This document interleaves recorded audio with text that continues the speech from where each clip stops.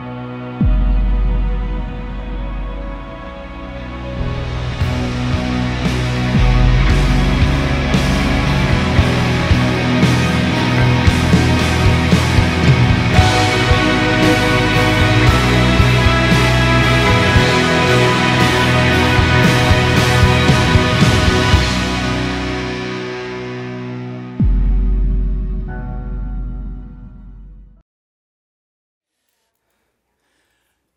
morning. How's everybody?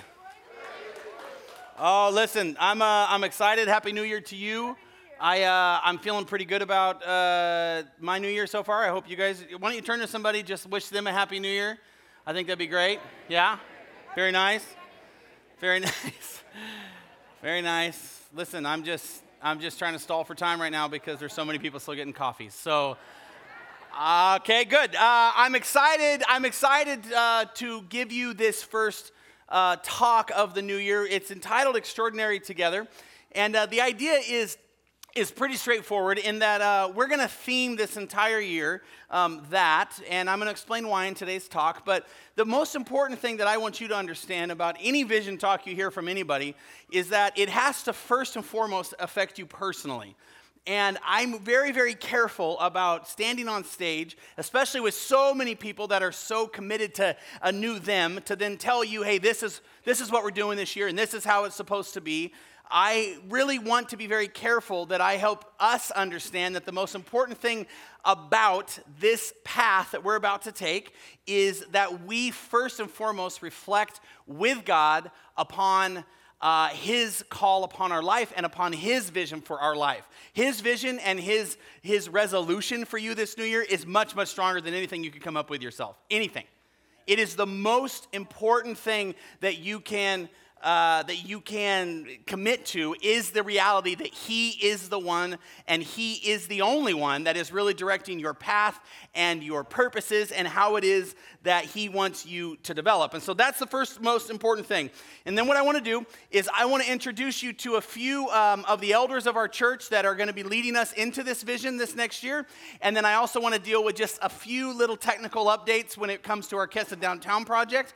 And then I want to share with you how I believe God is going to call all of us to be extraordinary together. So that said, let me pray. And then I'm going to have Pastor Tom Lovelace come up and give an update. And we're going to dive right into this, okay? All right. Heavenly Father, thank you so much, Lord, for this opportunity. Thank you for this time.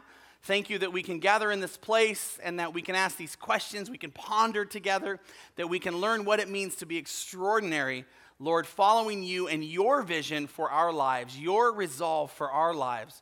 May we just see ourselves through you this morning as we dive further into your will for each of us.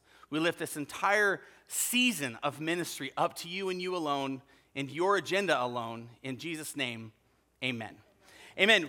Will you give Pastor Tom Lovelace a hand as he comes up on stage? Let me say as he comes on stage that so much has happened in the last season of Kessa, especially the last 18 months or so. And I know Tom hates it when I do this, but sometimes it's just important to recognize people for the what they bring. And Tom Lovelace has brought some stuff I didn't even know we needed in this church. I mean, the way in which he sees finances, the way in which he sees transparency and accountability and discipline is so incredibly integrous and so incredibly well-led that I really, from my heart and the staff's heart, I think even the other elders' hearts to him, we are so thankful for him and Lisa and the blessing they've been to our congregation. So Tom functions as our executive pastor. He is on staff, and we're actually going to license him today because we've never done that officially in front of you so that now he can marry you. So when you're ready, Tom would love to do 7 to 8 weddings a year. Was it 8? You were hoping for 8 this year? Okay, maybe more. I don't know. You seemed really excited right then. But we're going to license him at the end of this time together. But really what he, though, brings is just a very high level of wisdom. And I know we see that in our updates, but I hope you also see it in how he's the campus pastor for our downtown campus and those people. And he is their shepherd. He is their pastor, and he just loves them. So can you just join me and appreciate him? Yeah.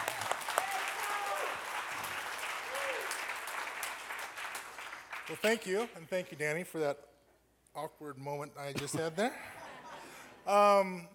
Thank you all so much. And looking back at 2017, we had such a great year here at Kesed. And we just want to say on behalf of the elders, the leadership team, Pastor Danny and myself, thank you for your faithfulness. Over this past year, God has blessed us with record attendance, with record giving.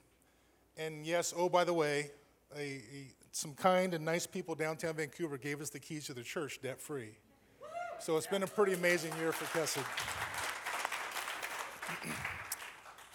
Regarding the project, I hate to sound like a broken record here, but we still don't have permits to the city. The architect still has them, so we are fighting with that right now, and hopefully soon, all in God's timing, we understand that, but soon, hopefully soon, the city will have the plans to give us permit. Hopefully, keep praying about that. For those of you who signed pledge cards in late 2017, if you have not given those gifts or not on track for your monthly gifts that you pledged, I would encourage you and kind of nudge you to keep doing that. That would be great. We would sure appreciate that. If you're new to Kesed and have no idea what I'm talking about, please just go to the website or grab me on the way out or see one of the staff here. We'll be happy to tell you all about it, and you can be a part of it. I'm kind of a numbers geek, so I had to really scale this one down because I want to show spreadsheets and all kinds of stuff, and I'd put you all to sleep. So I just want to cover December of last year, okay, just last month. We had record tithes and offerings of over $77,000. We had, praise the Lord. We had our building fund, a record giving of over $86,000 in our building fund, for a total of over $163,000 was brought in last month in December. So, That's amazing. Yeah, praise the Lord. Looking back over the entire year, over $684,000 was brought in under tithes and offering, and over $218,000 was brought in for the building fund. And that does not include the beautiful 1930 Model A that I think we're going to have a picture of here in a second, that was given to the church to sell. So if you have some space in your garage and need a third car or a second car. You bring so many people to church in that. That's great for Costco, for running kids that's to a soccer. church rig right there. Here at Kesed Auto Sales, we'll make you, Anyway, again, we're just so thankful for you. We're excited about the year to come. And Danny, we had a great 2017. Praise the Lord. Yeah, amazing. Thank you. Can we just thank God? Elders, if you guys can come up. So at Kesed, I want to try to explain kind of what you're seeing next, especially for those of you who are new. But Kesed is an elder-ran church, and we are elder overseen. Let me answer a couple questions about what you might wonder about that. One big question people like to ask, especially with a church that's growing and developing and all that stuff, is where does the authority lie in our church? And it lies right here with the men that you're about to be introduced to. I can be fired with just a single vote.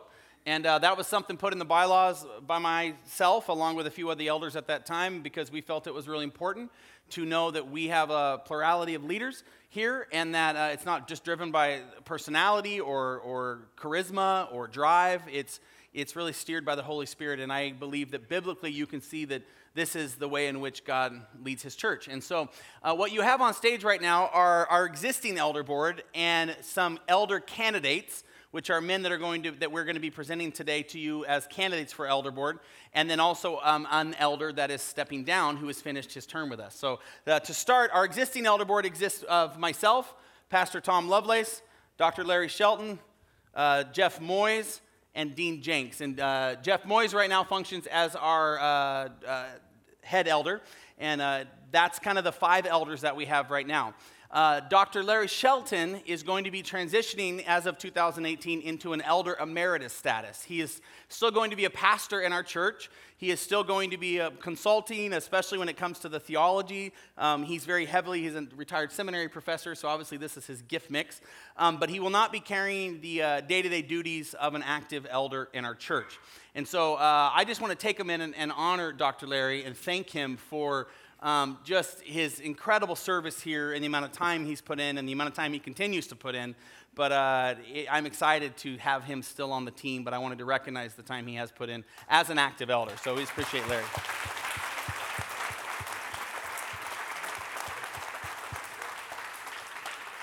Another elder that stepped down a little previous in the year, but we only do this during this particular Sunday, is Mark White. This is Mark White here. And Mark is actually the original elder. I called him an OG last service, and people were, he's an original gangster. He really is. When we started this church, it was just a few of us, and Mark was one of those few. And he has been serving continually on the board for just over 8 years. And he feels, I guess, it's a season for him to rotate off, which, hey, not everybody follows the Lord perfectly all the time, but he truly is a treasure in our church, and I think he'll probably serve in the future again. But we wanted to take a minute and honor Mark and his service here, so.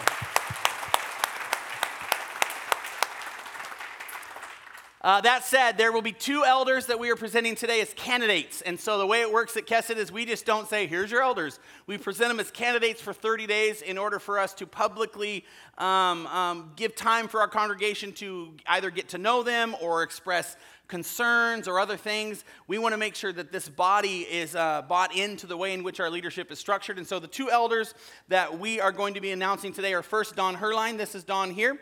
Don has been attending for a long time. And his family, his son Logan's actually playing drums today. So they've been around for a while. And Don he's just a great man. He's helped us already through some different situations. And he's been sitting on our board in a quiet capacity. And we feel it's time to present him to you guys for a 2018 elder candidate. So that's Don Herline.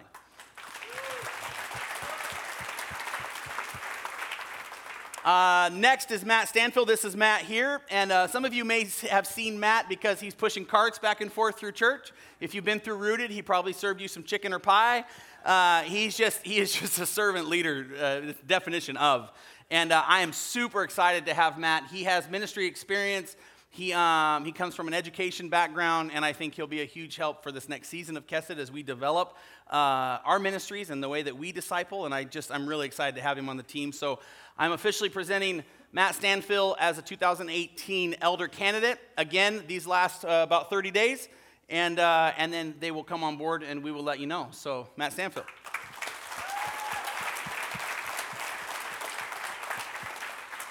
Lastly, Pastor Tom Lovelace. I already shared a moment ago that Tom is functioning in every way as a pastor in our church, but he just really wants to marry people. So we're going to give him a license today. No, he doesn't want to marry anybody, so don't ask him because you will never get your tithe report if that happens. He'll be like, but no, Tom is functioning as our executive pastor, and we want to publicly recognize his role and authority in our church. And so, Tom, I'm just honored that you're part of our family, and we thank you for being a pastor in our community. And so we give you this license now for the 3rd time. You can keep it. You can keep it now. But thank you very much for everything. Yeah. Thank you, guys. Let's give those guys a hand.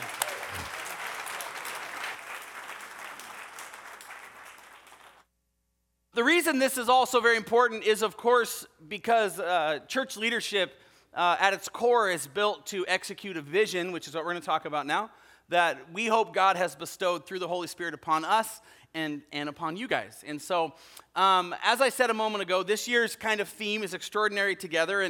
And when you think of the word extraordinary, I want you to think of it maybe a little different than you first think of it.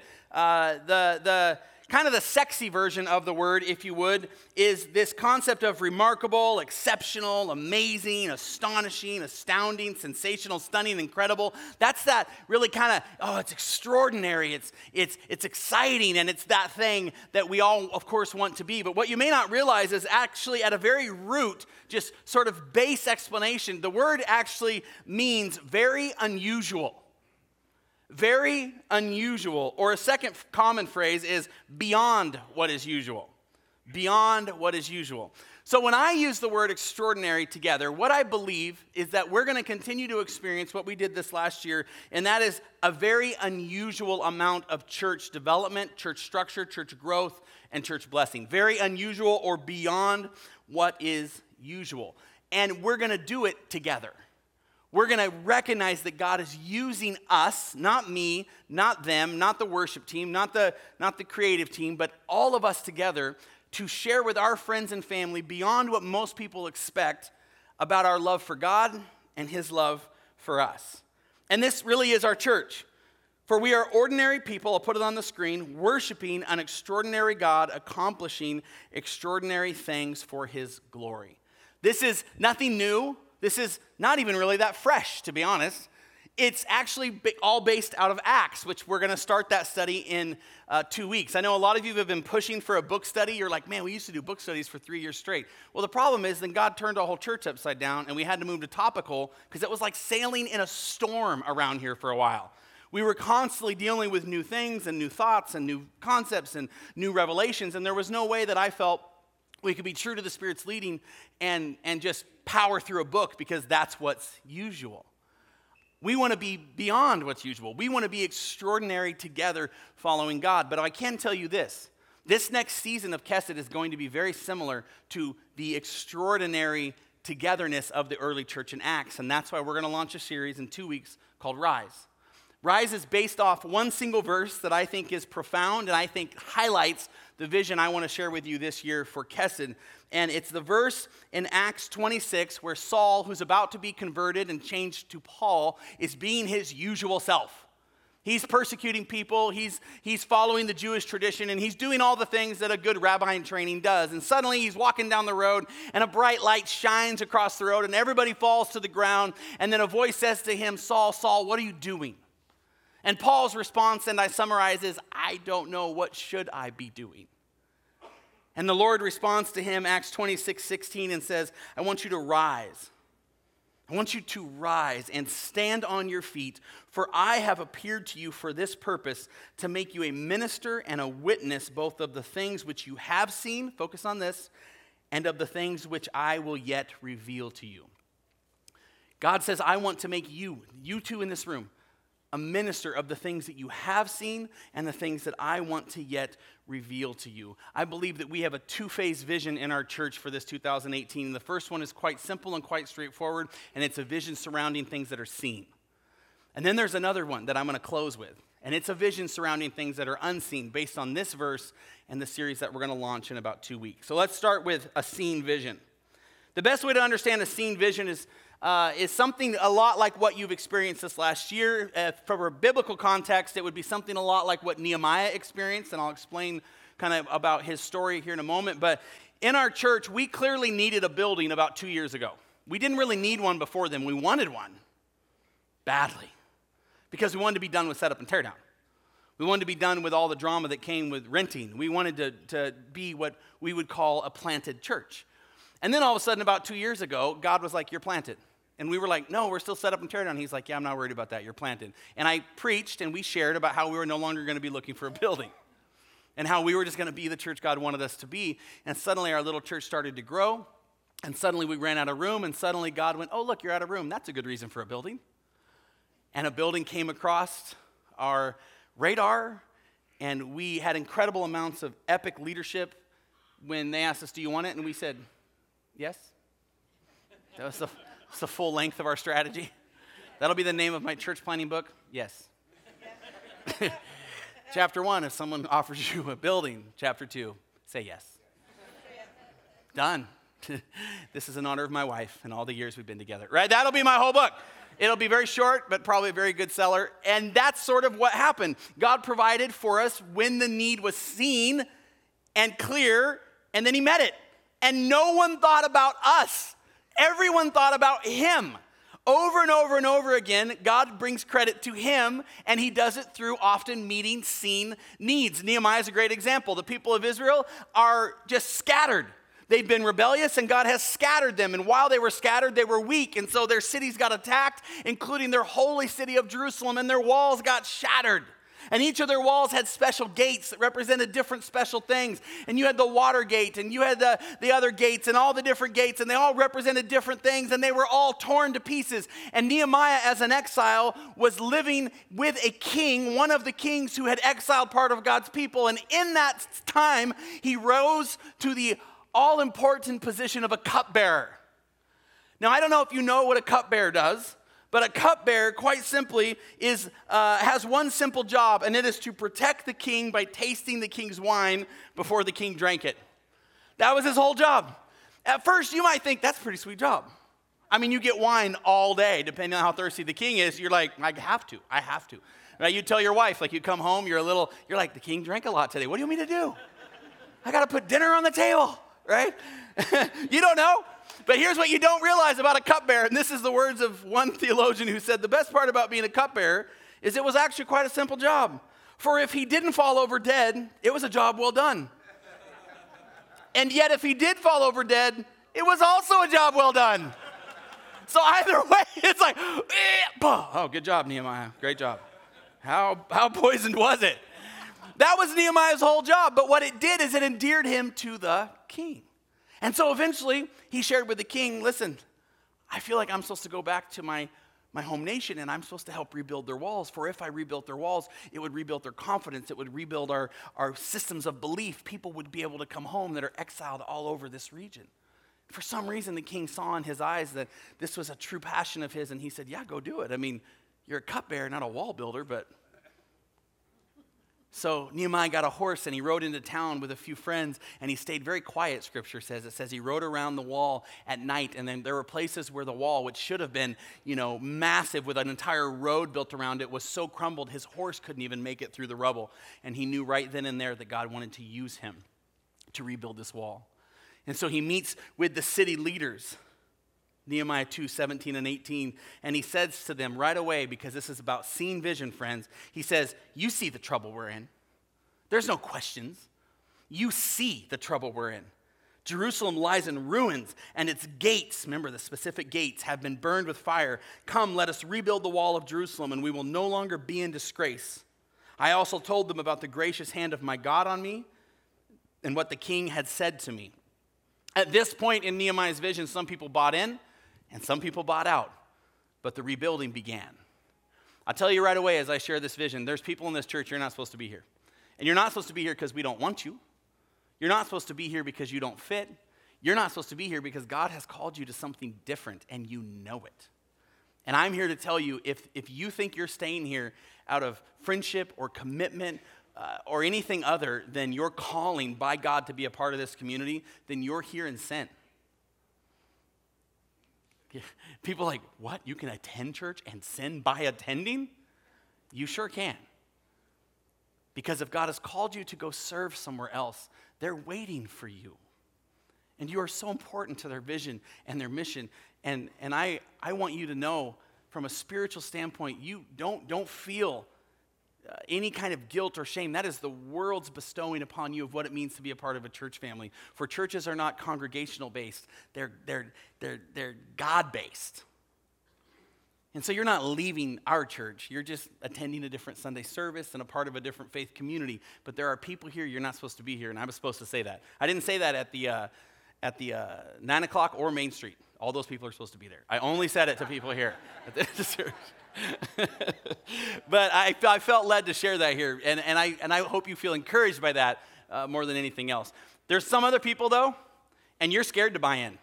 As a matter of fact, you're just visiting today, and you are supposed to be here. Or you just got sucked in and you can't even believe you're in this talk right now. Vision talk, this guy's supposed to be funny, right? And you're just not about it. But the reality is the Holy Spirit's messing with your heart right now, and there's nothing you can do because I will call you out if you try to leave the room at any time after this point in the service. You're supposed to be here, and God wants to do something with your life, and you've been waiting too long. And I'm just going to say it, welcome home. For this is your church. This is your family, and we're messed up and we're broken, but I'll tell you one thing, we are committed to one another and to our cause, and so I am so very happy to have you, and so thank you for being here today. So Nehemiah, that's the kind of people he gets, a bunch of frustrated people, a bunch of excited people, and he starts working with them, and he rebuilds this entire wall. He rebuilds the wall, by the way, with people who aren't normally builders of walls. It's an important thing to realize. In that culture, people had trades, and they were very specific. They were very traditional, and they were passed down. You find that out when you hear some people's names, and they're like, this is so-and-so. His father was a goldsmith. It's letting you know this was a trade passed down. Or when the people of Israel are wandering in the desert and God calls them to build the tabernacle, it's this family did this and this family did that. It's because there were people who were tradesmen. Well, you don't build walls. There's not a trade for specific wall builders. And if there was, there certainly wouldn't be enough to make any kind of difference. For this wall had to go up in a short amount of time, or nations around them would have caught on and came and attacked them. And so Nehemiah starts using anybody. And I mean like anybody. And we don't realize just how much these anybody's are anybody's, but they did at the time. And that's why Nehemiah chapter 3 is just an almost entire chapter of names with random, hard to pronounce people that make no difference whatsoever, except for they helped with a wall. Let me read just a few of those difficult names and why they were so important. Nehemiah chapter 3, then Eliashib, the high priest, rose up with his brothers, the priests, and they built the sheep gate. They consecrated it and set its doors. They consecrated it as the Tower of the 100, as far as the Tower of Hananeel. And next to him, the men of Jericho built. And next to them, Zakur, the son of Imri, built. The sons of Hassenaah built the fish gate. They laid its beams and set its doors, its bolts, and its bars. And next to them, Meremoth, the son of Uriah, son of Hakaz, repaired. And next to them, Meshullam, the son of Berechiah, son of Meshezabel, repaired. And next to them, Zadok, the son of Bana, repaired. And on and on and on for like 27 verses. Why do we care about this? Because what he was letting you know is that God was using ordinary people to do extraordinary things because they were willing to be a part. Nehemiah, the cupbearer, organized all these people, and God used them to do an amazing and humanly impossible task to rebuild the city and to do it in extraordinary time. For this is the church. It's a group of ordinary people worshiping an extraordinary God, accomplishing extraordinary things for his glory. And people from all over started to take notice, and more builders came, and more helpers came, and more hands came. And next thing you know, the wall was completely built, and people began to be afraid of this nation of Israel that could accomplish all of this stuff with so much extraordinary togetherness and unity. Can you imagine? They just didn't have some soldiers and some carpenters and some seamsters. And so, no, they had a group of people who at any point in time could say, we're doing this, and everyone around them knew they would do it. And suddenly, other Jewish people who were exiled started coming home because they heard there was a place for them.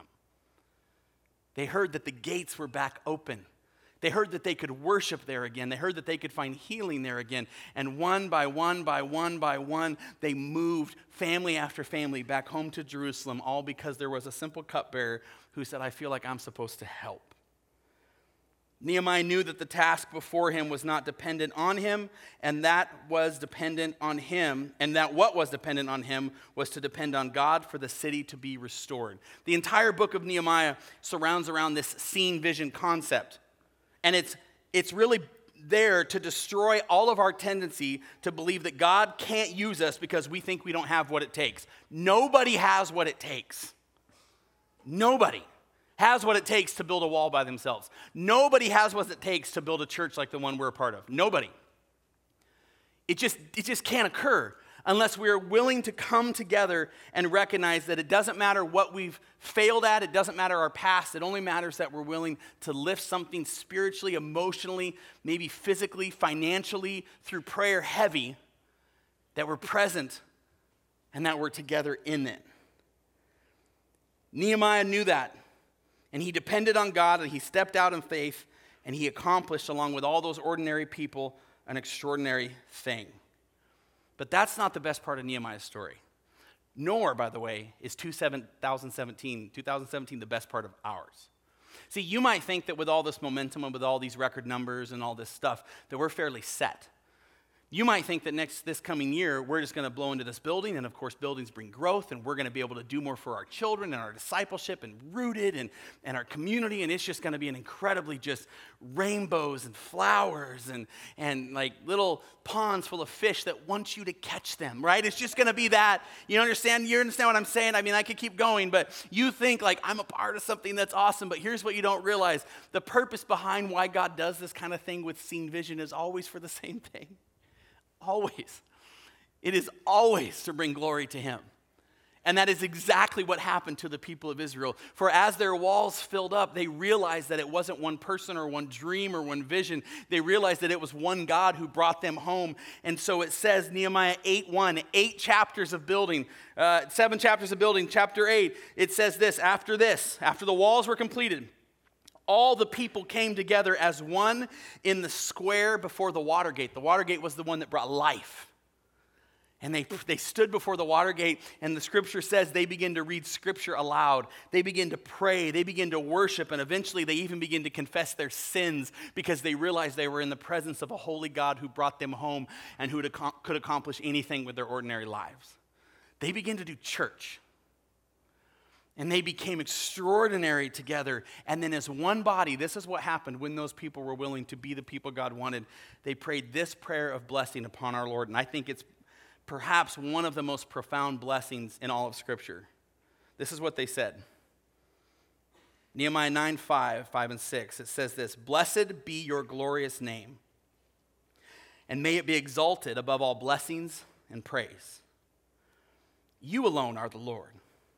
You made the heavens, even the highest heavens, and all their starry hosts, the earth and all that is on it, the seas and all that is in them. You give life to everything, and the multitudes of heaven worship you." See, they were brought forth not in order to go, look what we did, we built a wall. Look what we did, we built this church. They were brought forth in order to bring glory to God who did all those things in spite of their ordinariness and so could raise forth a blessing upon him that he deserved, which is that you are the blesser of blessers. You are the King of kings. You are the Lord of lords. You are the host of hosts. You deserve everything above everything above everything. And as one people, we recognize you did all this for us. And so we praise you, God, in front of this gate of water, that you are the living water that brings purpose and cleanliness and wholeness to our life. You are the God that brings healing and forgiveness to our life. And so we lift your name high above it all. My friends, I'm here to tell you right now, Kesed Church has an opportunity to respond to the blessings of the walls that, in a sense, that God has built this way. But it is going to take people who are committed to Scripture, committed to prayer, who are willing to worship, and who can confess their sins and be transformed. That's what it's going to take to raise a voice of blessing in Vancouver, not because of a building or record anything, but because of lives transformed. For I'm telling you, with every single lifting of a stone, for every hammer blow, people's hearts were transformed because they were part of something bigger than themselves that they saw God was doing. We are part of something bigger than ourselves. And I have no idea where this train ride ends. But I guarantee you, I'm not in control of the engine. I can't slow it down. I can't speed it up. All I can do is see that God is doing something with this group. And if you're willing to be a part, I believe it's going to be extraordinary. And I think it's going to be a place eventually, just like Jerusalem was, where people from all over Vancouver who feel exiled from the body of Christ, from relationship with their Creator, feel like they can come home because there's going to be a group of people inside it who are praying and worshiping and confessing and blessing, and they're going to be arms wide open, receiving those people who say, I heard I might be able to belong here. And you're going to say, belong here? This was all built for you. It's yours. And we are going to feel so incredibly blessed that we will know nothing more than to raise God's name and say, you are glorious. You are King of kings. You are host of hosts. We're just part of your family. That's what I believe we're going to see. Now let me tell you what I think we're not going to see. I think if we are not careful as a church body, what's going to happen is we are going to become so used to these fire from heaven kind of Elijah moments like Chris talked about last week that I think are beautiful and needed, that's then going to be the expectation of our body. And I'm here to tell you today, I don't believe that's going to happen. I don't know if next year will be a record year, and I don't care. But I think there's people in the room who do. Because if we had a record year this year and we didn't have a record year next year, that means we're not, Did we get any free buildings this year? Did we break last year's giving for December? Suddenly, these become the things that we measure because we're used to seeing these fire from heaven moments. Chris talked last week about Elijah and the fire from heaven and how Elijah prays and suddenly there's fire and then there's sacrifice of 450 prophets of Baal and there's blood and screaming and God and people are like, he is powerful, he is mighty. I can't even believe this is happening. I'm so glad he's on my team. And then you heard how Elijah there was a gap in the story, and I'm going to talk to you about that. There's a gap in the story where then he goes out into the desert, and when he goes out into the desert, God meets him and tells him to go to the mountain. He goes to the mountain, and God shows up in all these big seen ways. But then it's the Spirit and the whisper of God that draws him to the mouth of the cave, as Chris shared, and that's where God ministers to him. Well, do you know partly why he ended up in the desert? Have you ever considered the little story in the book of 1 Kings? If you have a Bible, you can turn there, chapter 8, where Elijah just finished with fire from heaven. He knows that God's going to do something big for the king and for the country, and he believes that that's going to be the bringing back of rain. For one of the things they were trying to do was stop the famine that was happening, for there had been no rain during that whole story for 3 years. So Elijah says, you think fire from heaven's a big deal? I think a rainstorm's coming. And Ahab says, okay. And Elijah says, go to Ahab, go up and eat and drink, for there is a sound of the rushing of rain. So Ahab went up to eat and to drink, and Elijah went up to the top of Mount Carmel, and he bowed himself down on the earth, and he put his face between his knees, and he prayed, the same that he prayed for fire from heaven. God, bring rain. It's been 3 years. Show your mercy to these people, God. Look at all these amazing things you've done for me. It's unbelievable all the seen blessing that you have done, for you have brought all people back unto you. So God, here's the thing. I feel it. I even think you feel it for me. I think there's supposed to be rain, God. There's rain. I feel like there's rain. And then he's done praying and he stands up off the ground covered in dust. I see it. And he sends his servant up to the top to look out over the ocean and let him know the rain's coming. Get up there and tell me about the rain. And it says that his servant goes up now and looked toward the sea, and he went up and looked toward the sea, and he responds, there's nothing. What do you mean there's nothing? I just called fire from heaven, and now I'm looking for some rain. That was 3 days ago I called fire from heaven. I'm looking for some rain because it's going to impact the whole country, not just this region. It's going to be unbelievable. Let me pray again. He gets back down, prostrate, dark, quiet, heaving, praying. Maybe an hour goes by, he stands up, tears running down his dust face. You can see it as he looks at his servant. He's like, get up there and tell me about this rain. The servant's like, yeah, man. Gets up there, and he's like, comes down. There is nothing. 3 times, 4 times. Could you imagine praying 5th time? By that time, the servant's like, just want me to stay up here, and I'll just wait? You could whistle and I could look. What is there a better way we could do this? Because it's a long ways up there. And Elijah's like, shut your mouth. I'm trying to pray. Maybe you're why there's no rain in heaven. Fire, right? That's extra biblical and not true. But by the 5th or 6th time, I think Elijah's getting pretty frustrated with the story. And so by the 7th time now, he finally says, go up and look. And at this point, it almost feels like the servant is just appeasing him because he finally goes up. And after the 7th time, verse 44, he says, behold, listen to his description. There's a little cloud like a man's hand rising from the sea. A little cloud like a man's hand rising from the sea. It's not a lot. I don't want to get your hopes up because you've been praying for a long time. It's really small. I mean, I thought it was a bird at first. It's really tiny. And Elijah just knows finally that God is going to meet his need. And so he says, go up and say to Ahab, and he just says it so boldly, prepare your chariot and go down lest the rain stop you. Can you imagine Ahab with chicken in his mouth hearing that? Rain? What rain? And the servant's going to point to the hand cloud, and the guy's like, he wants me to rush to town based on the cloud, that one? It's gone, right? I mean, you don't know. But he listens to Elijah because he did call fire from heaven just earlier, and that's exactly what he did. Next slide. And in a little while, it says this, the heavens grew black with clouds and wind, and there was great rain. See, I believe that God is always faithful to show up, not because he has to, but because it is what he does. It is who he is.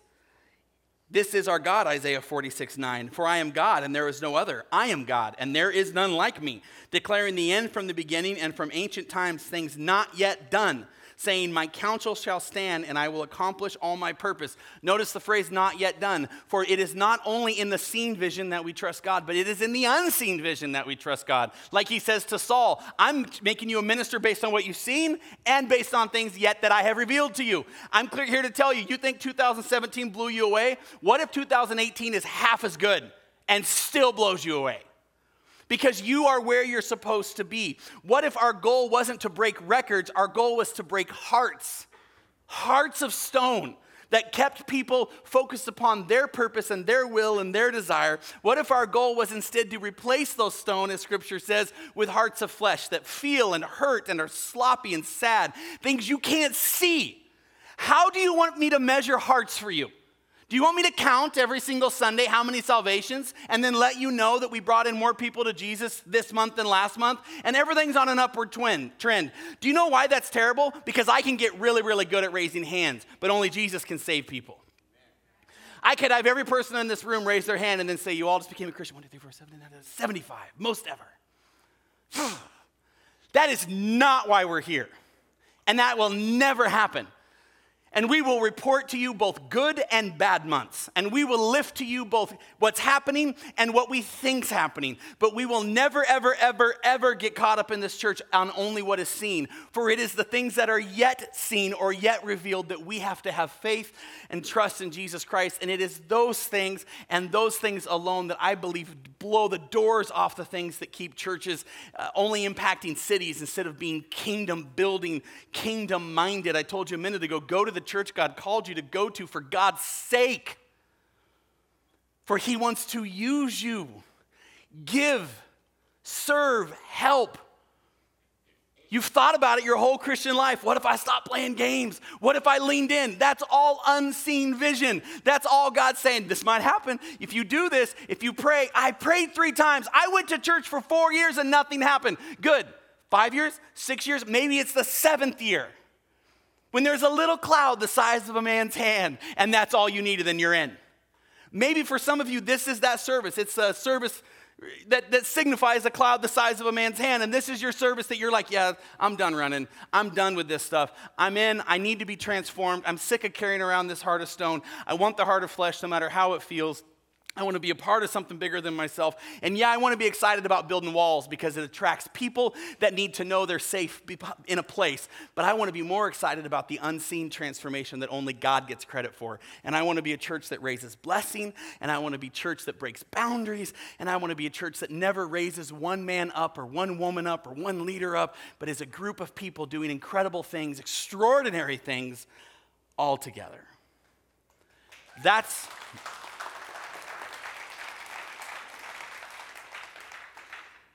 I believe, what our vision is for next year. That we are going to both dive in full-hearted into the things that are seen and unseen, and that there is an unknown cloud of promise in the distance. For I believe in many ways, Kesed 2018, and I wrote this down, will be like an extraordinarily needed storm upon the land. And that's going to be dark, and it's going to be powerful.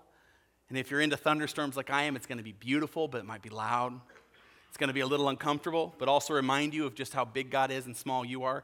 I believe our whole year is going to be full of ups and downs, and I believe that we are going to truly define in our 9th year of ministry exactly who we are, so that when God starts to bring people to us, we can proclaim exactly who he is. And so I say, my friends, let it rise. Let it happen. Let it be done. Let's be extraordinary together. Let's hold him and him alone in highest regard. And let's proclaim him extraordinary altogether. Yeah.